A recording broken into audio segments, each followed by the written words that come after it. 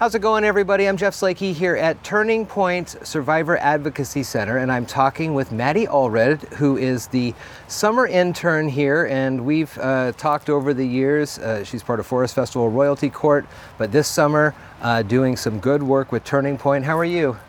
I'm good. How are you? I'm great, thank you. We're talking about the upcoming Resilience 5K run. It is on August 12th. Registration ongoing and day of at 7:30, and it's a 5K race. Tell me a little bit about the resiliency run and the connections with you and the connection with Turning Pointe. Yeah, so the Resilience Run is going to be in honor of my mom, who passed away this last October. She was a survivor and a runner. She loved to run.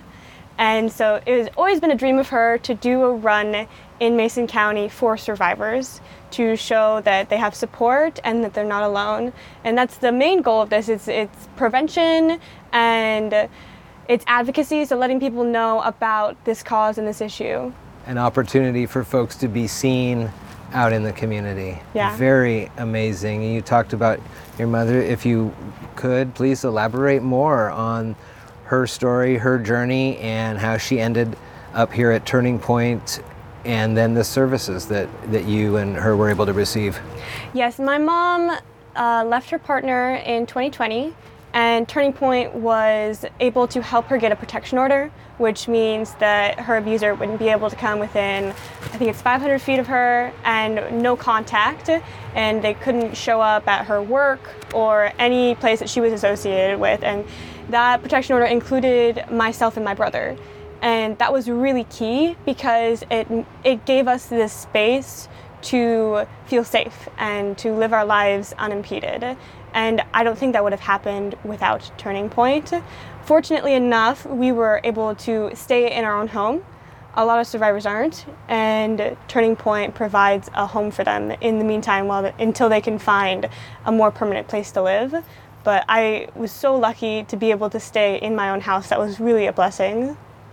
And that has been, I mean, over these last couple of years for you, this has been your formidable teenage years that you've been going through this. How's that been? It's been hard, but it puts things in perspective. When I go to school and I hear people talking about, like boy problems or, Jenny won't talk to Becky, I'm like, oh, that seems really hard. Like it makes everything seem a lot smaller. And in that way, it's let me de-stress at school, and in my own performances, I feel like I can just go and try my best, and it's okay because at the end of the day, it won't make a huge difference on my future life.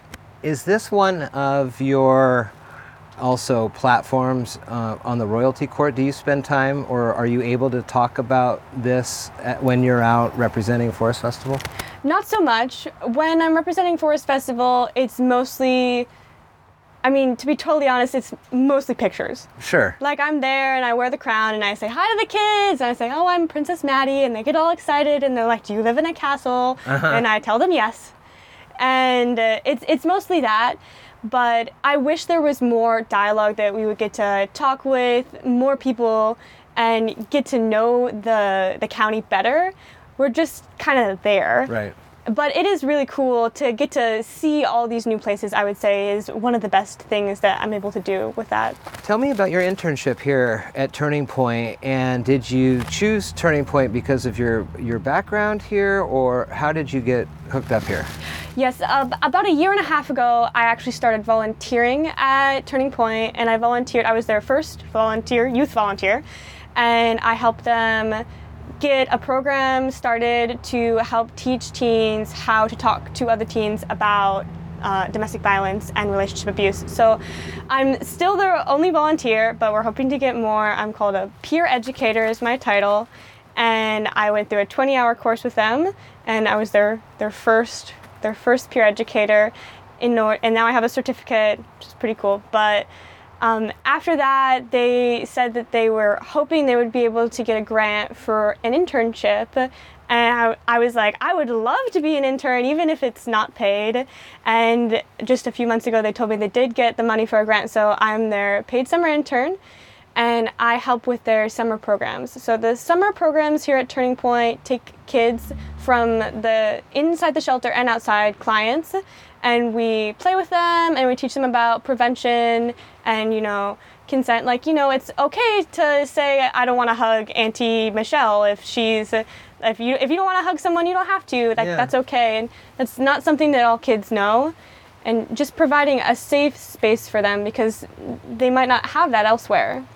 Have people at the high school, have students at the high school who know about your past, have they felt comfortable, or do you reach out to be a listening partner for folks, or you're there to tell them that Turning Point has resources available and things like that?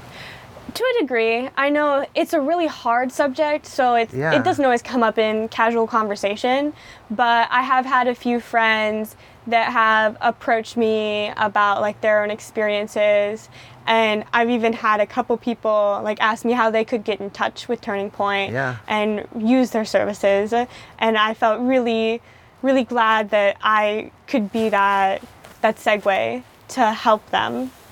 I know Turning Point has a 24-hour phone and now text line that you can get in with there if there's ever the need for that.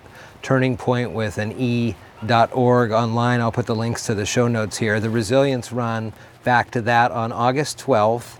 7:30 is kind of the start of that final registration push. 8 o'clock is when it's going to happen. It's a 5K around Huff and Puff and then the Island Lake area. What more do we need to know about the Resilience Run? Well, it's a run and a walk. So you don't have to run if you don't want to. If you want to show up and support and just walk, that's totally cool. I know a lot of my family members are older and they're like, we're going to come. They're like, but we're not going to run. And I was like, that's totally fine. I personally am going to run, but that is something that everyone I feel like should know is like, you're welcome to come and support, but you don't have to run if you're unable to.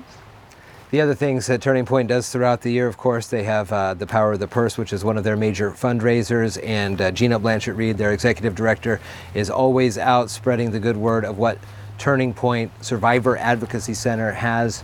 A beautiful facility in Shelton, one of the only ones here on the west side of the mountains, really, that is available for folks.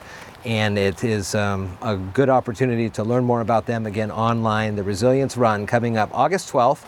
8 o'clock is when it starts. It's a 5K run and walk, and hope to see you out there. It's a great cause and will be a real nice, I'm sure there's going to be a lot of emotions running through as you get ready to start that. Yeah, there will be, but I think it'll be really healing for me to get to participate in something that my mom loves so much and to share her story over and over again, because it's a story that is worthy of being heard. Thanks for your time. Thank you. Maddie, Allred, everybody.